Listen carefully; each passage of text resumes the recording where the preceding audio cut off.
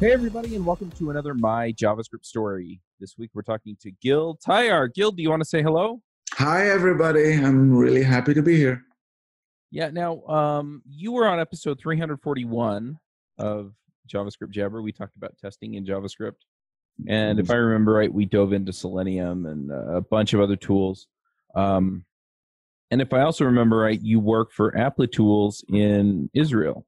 Is that correct? Yep, that is correct. It's a visual testing company. So my passion is testing, and somehow I landed at Applitools, which writes testing tools for developers and automation developers.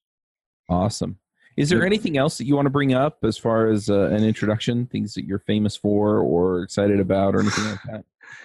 For my lasagna, I think. I think I'm famous for my lasagna. No, let's just see where it's going, and I'll if I'll think of something, I'll tell you all about it. Yeah, I have a lasagna thing myself. I lived in Italy for 2 years as a missionary for the Church of Jesus Christ of Latter-day Saints, and when I came home, my mom liked my lasagna so much that I actually made 5 pans of lasagna for my brother's wedding dinner. So nice, and it went well. Yeah, it did. Good. Yeah, I love lasagna. Well, my kids do. Yeah, I put it together, and then she farmed it out to neighbors to cook it.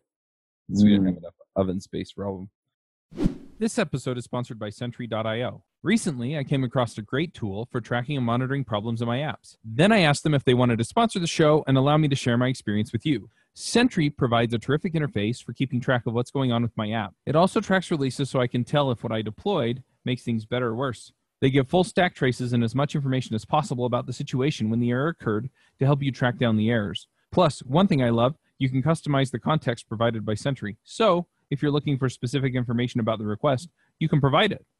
It automatically scrubs passwords and secure information, and you can customize the scrubbing as well. Finally, it has a user feedback system built in that you can use to get information from your users. Oh, and I also love that they support open source to the point where they actually open sourced Sentry if you want to self-host it. Use the code DevChat at Sentry.io to get 2 months free on Sentry's small plan. That's code DevChat at Sentry.io. Anyway, let's talk about you. Let's dive into your coding journey. How did you get into code? It started roughly around 13 years old. My parents bought me. We're talking 80s here, like not even mid 80s, early 80s. My parents bought me a Sinclair ZX81. It had a full 1K of memory, not 1 megabyte, not 1 gigabyte, just 1K. And I could write little basic, programs on the chiclet keyboard. And I, very quickly I finished the memory, so we bought a 16K expansion. And that's how I learned BASIC. And then I got upgraded to an Apple II, and learned Pascal from with Turbo Pascal 1.0. And I was hooked. I loved it. I loved what I was doing. I loved it so much that I wanted to do it in the Army. I don't know if you know, but Army service is mandatory in Israel. Mm-hmm. And well, if you're technically fit and very fit, then you become a soldier. But if you have like little disabilities, and I had open heart surgery when I was a kid, then you get to, choose a bit more. So I went to what is still called Mamram, which is the Army unit that works with computers. I did 9 months. Yeah, sorry. I did 9 months of training. That was 87. Mm-hmm. And nobody knew computers back then. I mean, the fact that I knew BASIC and Pascal was not regular. And so we had to learn from zero, like algorithms and all that stuff. Right. We did everything on the mainframe. Most of our training was on a mainframe PC. We learned, what was that language? PL1. And incredibly enough, after 9 months, they assign you to various Army units to continue work. And they wanted me to become an instructor for the same, Oh, wow. Yeah. And it was like, no, but I want to work. I want to write code. And I don't want to be an instructor. It's boring. But they convinced me. And I think it was the best thing that happened to me in my life, because I got to do all sorts of fun stuff, whatever I wanted. I was building courses. There's this funny story. I had to choose. They told me, okay, there are all these kinds of subunits. Where do you want to go? And I said, I want to go to the PC, the PC unit of the instructor course. Mm-hmm. And they were like laughing. What do you mean you want to go to PC? Mainframes are the future. Mini computers are the future. Yes, they were the future until they weren't. No, yeah, exactly. PCs, that's for games and spreadsheets and DOS. I said, no, I believe it's amazing. I believe in the PC. And I think, it will be the biggest thing ever, and mainframes will disappear. That was 87. That was amazing. And it was true. I'm a prophet. So I did everything there. I mean, I learned and taught C++. Windows was starting to come along. So we taught Windows and all that stuff. So that was basically the beginning of my journey. Through the army, like lots of people in Israel. But the fact that I did whatever I wanted there and taught, which I still love to do, made it a little bit quirky and fun. Yep. So, yeah. Nice. Yeah, I've talked to a few Israelis, and yeah, they've all mentioned that, well, not all of them, but a lot of them have mentioned that, yeah, you have the mandatory military service. And if you've read Startup Nation, one of the biggest reasons that Israel is like, a nation of startups, and it is true statistically, and is the army. We had a huge cadre of people, of developers, doing computer stuff before it became, widespread and everything. And part of the computer stuff was like really, really interesting because it was like military intelligence and stuff. And so the people that came out of that did things like firewalls. The first firewall was Checkpoint, which is an Israeli company, and stuff like that. So yeah, a huge part of the success is due to the fact that the military used computers. Startup Nation? Yep, it's a wonderful book. It talks about the startup culture in Israel and how it came about. And if I don't know if it's still true, but it was true like 5 or 10 years ago. If you look at all the countries in the world, then after the U.S., Israel is the biggest. It has the biggest maybe investment and the number of startups or the number of people working in.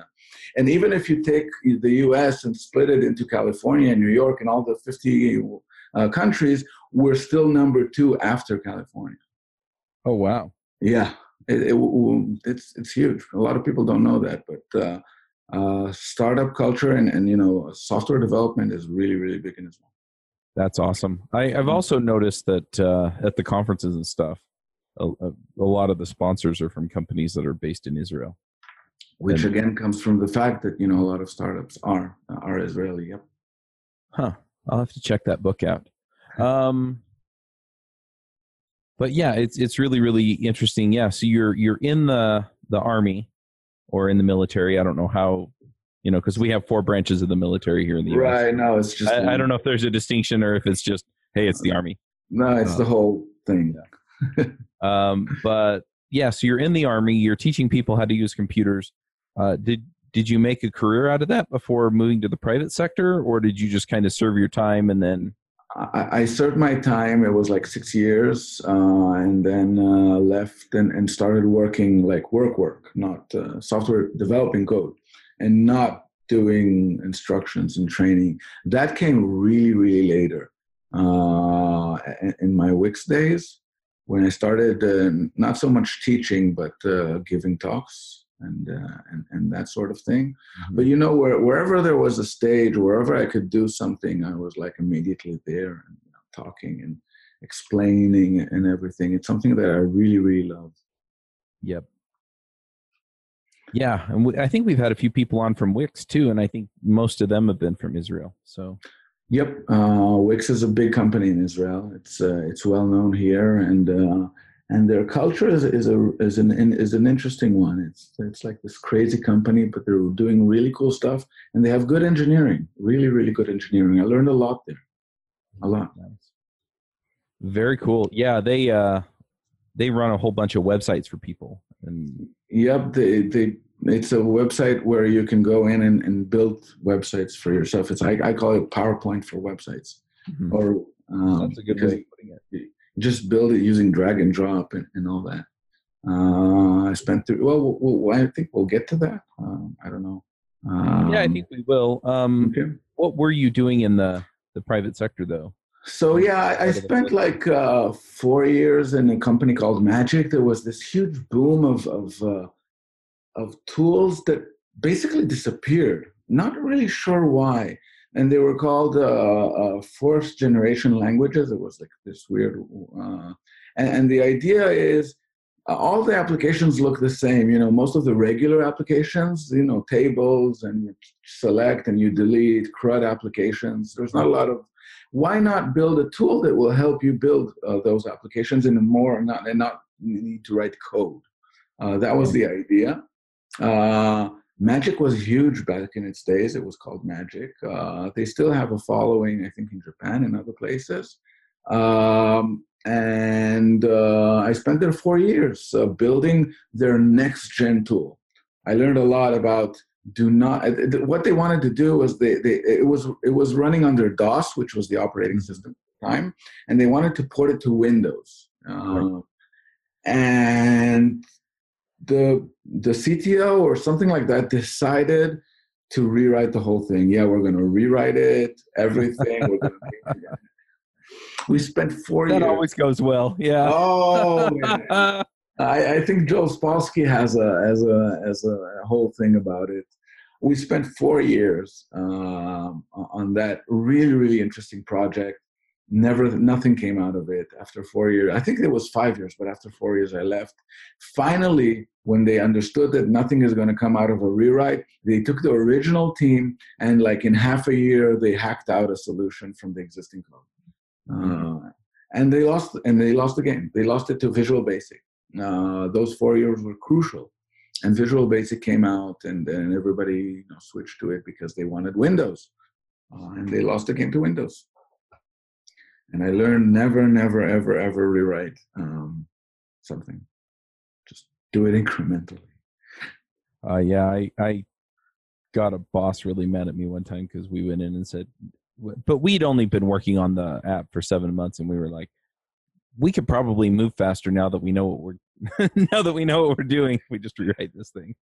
Yeah, and I think that if in 4 years you still have some parts of the code that you had 4 years ago, that's also a problem. I mean, you need to constantly refactor and change and adapt and learn stuff. I was spending the last 3 days rewriting a whole microservice because I understood a lot more about it, and I needed to add something to it, and that addition was like going to be really, really awkward. So I rewrote the whole thing. I refactored it.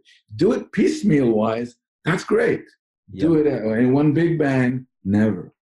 Yeah, no, I agree, and I think we would have been well served to just refactor the pieces that were shitty. Yep. So that was Magic. 4 wonderful years. Again, I learned a lot. I was C++. First time I coded in C++. And then there was this, it's long. I mean, I'm 30 years in this industry.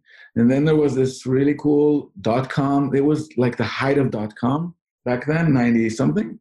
Mm-hmm. Really cool company that did 3D stuff. There were lots of designers and artists in the company, and I was like totally hooked because I love this kind of thing. I spent 2 years there doing cool 3D stuff in C++ and Direct 3D until finally I understood that the CEO doesn't really know what they want to do. I've been there before too. but it was the dot-com era. So Right. they poured money at him like crazy, even though he had no idea what to do with the money. So we spent 2 wonderful years, and I made lots of wonderful friends there. But nothing came out of it. But one thing did come out of it. A friend of mine from the Magic days and from the other company days, it was the dot-com boom. He said, "Hey, let's create a company." And yeah, in 2000, I founded a startup along with that guy, Elon Reschers, who is now the CTO of Gong, CTO and co-founder of Gong, which is a really cool company. You should check it out. They read and analyze phone calls, sales phone calls, and support phone calls, and do all sorts of fun stuff. Oh, interesting. Yep. I created Web Collage along with Elon, and spent like 12 years building a company from the ground up. It was wow. It was a journey. I learned one thing. One big thing I did learn. I don't like it. I don't like managing and doing the business stuff. Not even managing a team. I can do it. I can do it okay. But at heart, I am a developer. I like coding. I like the professional, the side of it, the technical side of it, and not so much the business or the managerial aspects of it. Oh, right. So yeah, from that point on, it's just straight development. Even as a team leader, I was like hesitant. Yeah, I can lead a team of like 2 or 3, but more than that, find someone else. I want to go back to writing code. I really love it. It's fun. Web Collage was like the big early days. It was 2000. We wanted to write a reverse proxy. A reverse proxy which did stuff on HTML pages. It transformed HTML pages from one thing to another, and it had to be really fast. And software that days was hardware that days was really slow. So we wrote it in C++. Java wasn't an option back then, and for performance reasons. But there was nothing. We had to open the connections ourselves. We had to parse the HTTP headers ourselves, et cetera, et cetera. Right. So we wrote the whole stack. I learned a lot about the web and HTTP, and that was my first encounter with JavaScript. It was JavaScript on Netscape 4, if somebody remembers that. I think it was like JavaScript 1.0 or 1.1. It was a really, really bad language back then. I think it's wonderful now, but it was really bad. It had nothing. But something in the syntax, something in the fact that it was like just functions, nothing more, caught my eye. It was like, hey, this whole functional thing is cool. Why do I need to do, all these classes and members and interfaces and abstract functions and all that thinking when I can just use functions? It was like, there's something there. Yep. But it was really bad. Yeah. And back in the days. So what made you get into JavaScript then? Like, what made you fully transition that way? It started with I was from C++. We transitioned to Java, and it's all static typing. Right. But then the next company was CloudShare, and there I encountered Python. It was the first dynamic language that I really wrote code in. Not like little bits of code, but full application. And something in me like clicked with the whole idea of, oh man, we were spent in the Java days, we would spend time discussing the types and the classes and who inherits from who and what is the right interface and what is the wrong interface. And then in Python, you just write the code and you pass data around. You don't pass objects. You basically pass data structures like dictionaries and numbers, etc. And that was like a revelation. It was like, oh, this is simple. I'm not sure why I did the whole thinking about types thing, which led me to Wix, which was the next company. And there, I was an architect back then, and we were thinking about this idea of now it's called Wix Code. Wix Code is the ability to write code back end and front end in the Wix site. So we needed a place that we needed to take the front end code that the user writes and transform it, but Babelize it, etc., and then a place where the user could write back end code and have it run. So the obvious thing was to use Node.js. Right. And I took Node.js, and I was like a Scala developer back then. I took Node.js and I wrote a POC in 3 days. POC? It was like, a proof of concept. It was like I have 3 or 4 days before my 2-week Thailand vacation. I don't exactly know what to do because that's how Wix works a lot of times. So yeah, I'll write the proof of concept. Let's. I didn't know Node.js, and I knew JavaScript like in basic terms, and boom, like after 2 days it worked. And that was my first real encounter with JavaScript. And from then on, it's like JavaScript all the time. Nice. Yep.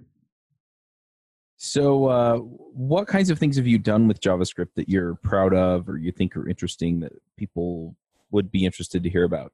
So Wix Code is bizarre. I'm really proud of that project, but it's out. It's not mainstream. I think the thing I am most proud of is what I'm doing right now in Applet Tools. Oh, by the way, you know what? In Wix, I spent half a year, a bit more, doing the front-end code. This was my first time doing front-end code with React and Redux and all that. And I was writing, we were talking about how do we write the front-end code. It was a greenfield project. We had 0 code, and we had to go all the way. And my big question, I love testing, was, okay, how do we test it? And I'm really proud of building, the methodology which is used up to today at Wix Code in the front end of how to do front-end testing. And I still believe in that methodology today, how to do unit, we talked a lot about it. Yeah, how to do it. And I'm really proud of it. I invented, using JS DOM and integration tests. I didn't know that, it was something that was starting to become a thing. So I invented it in my, there's air quotes there. And I'm really proud of that piece because I think I did it correctly. And I still use it whenever I write front-end code. So yeah, that's one thing I'm proud of. But what I'm particularly proud of is my work at Applet Tools. I came here to Applet Tools, and the CTO, Adam, told me, we have this new product that we want to build. It's called the Visual Grid. And the idea is you run a grid of browsers, Chrome, Firefox, IE, Safari, etc., on our servers, and we send what we call snapshots, of a page, and you render those snapshots in Chrome and in Firefox and IE, etc. So the Visual Grid is basically something that gets rendering jobs and renders them across all kinds of browsers, so that a user can run the test once and yet get screenshots of all their pages. Even if they run the test once on Chrome, they'll get screenshots of Chrome or Firefox and of different responsive widths, so iPad width and iPhone width, etc. And he said, yeah, well, I told him, okay, what do you write? And he said, .NET. I said, oh, do I have to write .NET? He said, no, go ahead, do whatever you want. And I said, I want... Nice. Yeah, do whatever you want. I said, yeah, okay, Node.js Kubernetes. He said, sure, I don't know what that is, but sure. No, he knew, but he didn't have experience with it. And for 8 months, I was working alone on that project, just doing my thing and writing that whole product. After 8 months, another developer joined me, so now we're like a team of 2. But those 8 months were the whole thing is running now in production, and it's running well, problems here and there, but basically flawlessly. And it's all in Node.js, all in Kubernetes, all using the methodologies of testing and deployment that I preached for, but never got to practice, and now I'm practicing them, and they work. So yeah, that is my biggest accomplishment, I think, in my career. Nice. Yeah, Kubernetes is something that I wanted to spend a little more time learning, but I haven't been able to prioritize it. So, yep, it's a wonderful tool. It's like if I go back to my web collage days, like early 2000, thinking of building such an infrastructure without a team of system administrators, now called DevOps, was crazy. Now I don't have a system administrator. I just do it on my own, and the enabler is one, the cloud, okay, and two, Kubernetes, which just enables me to deploy with 3 files, and boom, I get to deploy whatever I want, how many Docker containers I want, and it just works. It's amazing technology, and very, after you get over the hump, there's a hump, a learning hump. It's very, very easy to use. Yeah, it looks and sounds awesome. It is. Yep. One more thing I've been working on. One of my, I'm a big believer in monorepos. And I really wanted. There's a debate that's been had. Oh yeah, which is probably why I'm a fan. Okay. And we started working like that at Wix at Wix Code, but I really wanted to bring this to a thing to be really complete. And so I decided, okay, the visual grid and any project that will be Node.js later is going to be a monorepo. And I did it, and I have today, we have about 80 packages, NPM packages inside them, and it's all based on NPM. The whole, everything is communicating via NPM. So all packages are independent of one another. They're just linking to one another using NPM. And the whole thing is amazingly enough working. But the problem is that there is no good build tool that builds a monorepos. If you look at Circle and all that, they assume that one package equals one repository, or one microservice equals one. They don't have the concept of, here's a whole monorepo. I did changes in this and this and this package. Could you please build this to me? And could you build it so that the dependency graph makes sense? So build it in the correct order. Yeah. They don't know how to do that, unfortunately. And so I built a tool, and it's called Built. It's open source. It's not yet fully complete. We're doing semi-manual build processes right now. But once it's complete, I think I don't know. I hope it'll change people's thinking around monorepos. Who knows? Yeah, maybe. I know that Google operates out of a monorepo. I think Angular and a few of the other, they kind of have their own repos, but Babel, React, yeah, a lot of those operate out of a monorepo. So I did Ruby on Rails for a long time. Well, I still do Ruby on Rails, but they also, all of their core libraries are in a monorepo. Right. Oh, a Ruby also? Yeah, Ruby on Rails. So Active Record and all of the different libraries that make it up. The core ones that are maintained by the Rails core team are all in the Rails repo. And they all have their own folder. Right. Nice. Yeah. Hopefully, approach. It does work. It's just it's not there. The tooling isn't totally there yet. Yeah. I mean, Visual Code is all there. They have the concept of workspaces and projects, and that's exactly what I need. What we need. So in terms of editing, it's all there. NPM, mostly there. NPM link is a bit of a, but they're working on it. But the worst is the build tools. Nothing there. Interesting. Yep. Well, cool. Well, people should definitely keep an eye out on that. Anything else you're working on that you want to talk about? Nope. All my eyes are towards the visual grid. We're working on IE support and in the future, maybe Safari support. So it's a whole thing. Firefox and Chrome are easy, not really easy, but because they can be headless in a Docker container. But Right. IE is, it's Windows. So VMs and dealing with VMs is not as fun as dealing with Docker containers.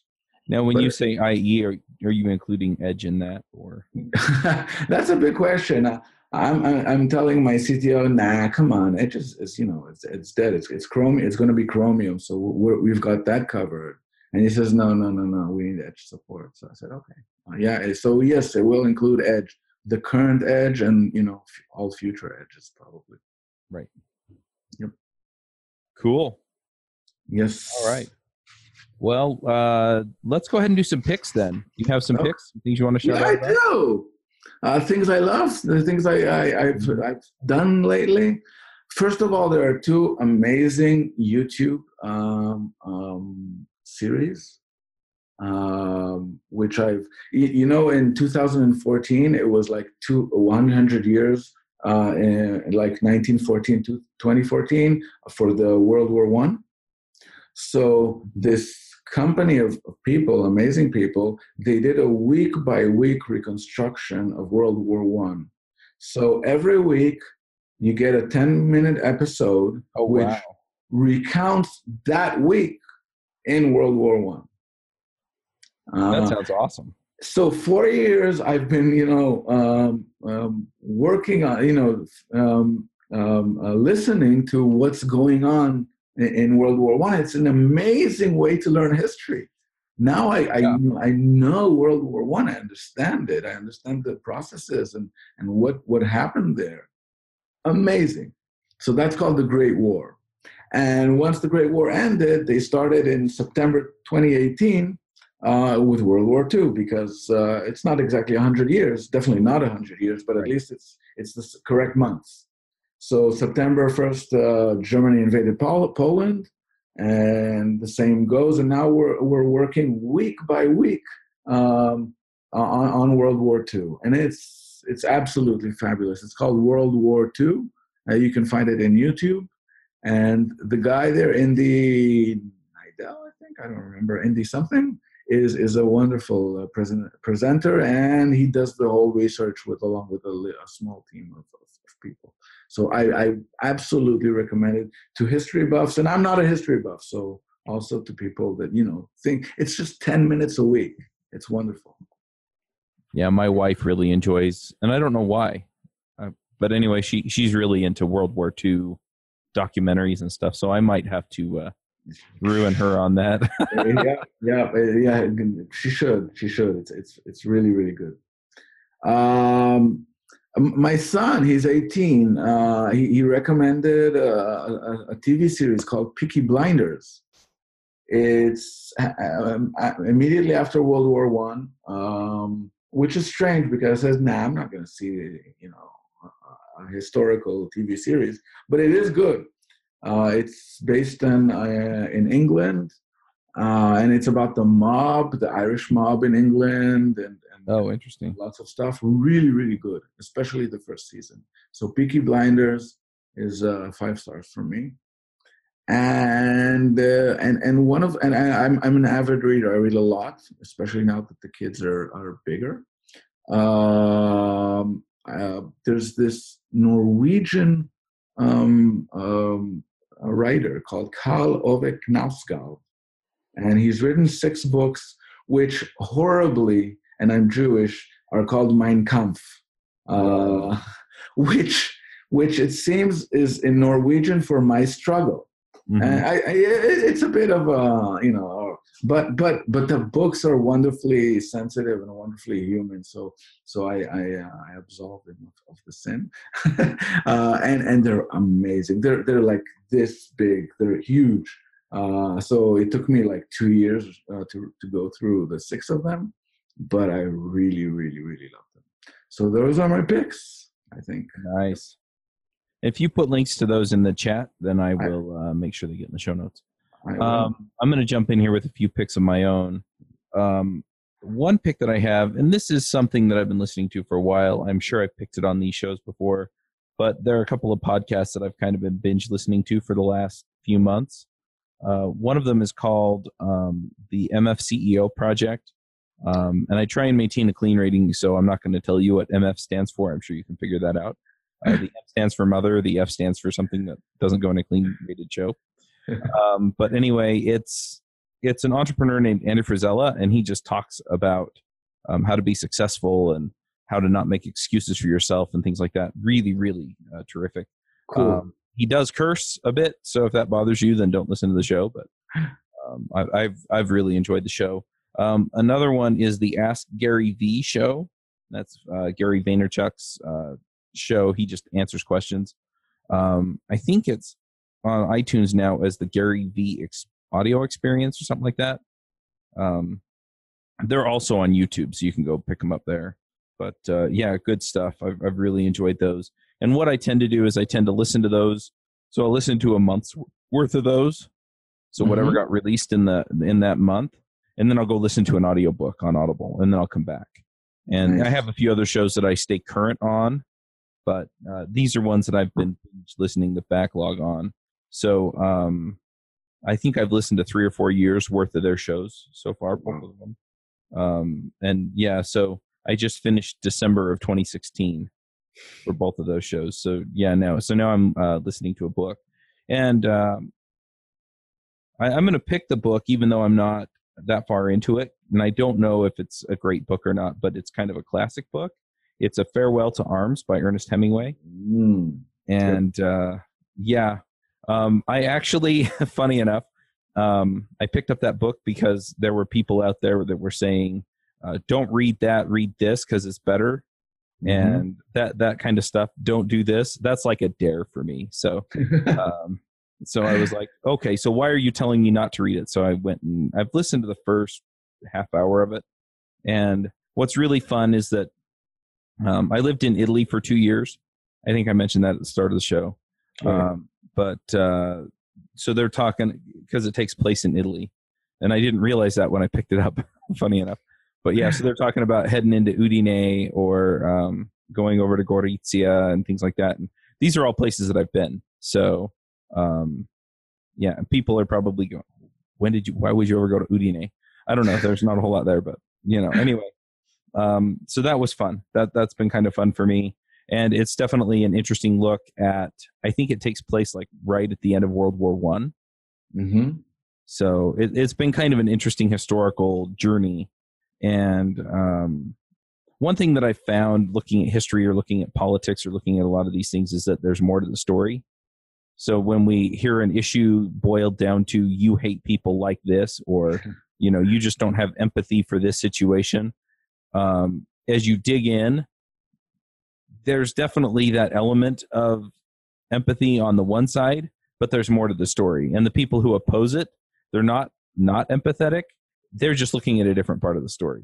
And so as you get more pieces of the facts, what you really find out is that there isn't a great answer to this, but, we've been polarized by the news media that we consume or the people we listen to into camps, and the reality is somewhere in the middle. So anyway, that's one of the reasons why I enjoy, some of the historical stuff, because then it's like, okay, so what's the context around that?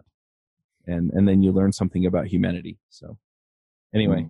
Have you heard of, there's a site, I think, discussing if Hemingway wrote JavaScript, where it shows JavaScript as written by Hemingway and by, James Joyce and by all these other authors in their own style.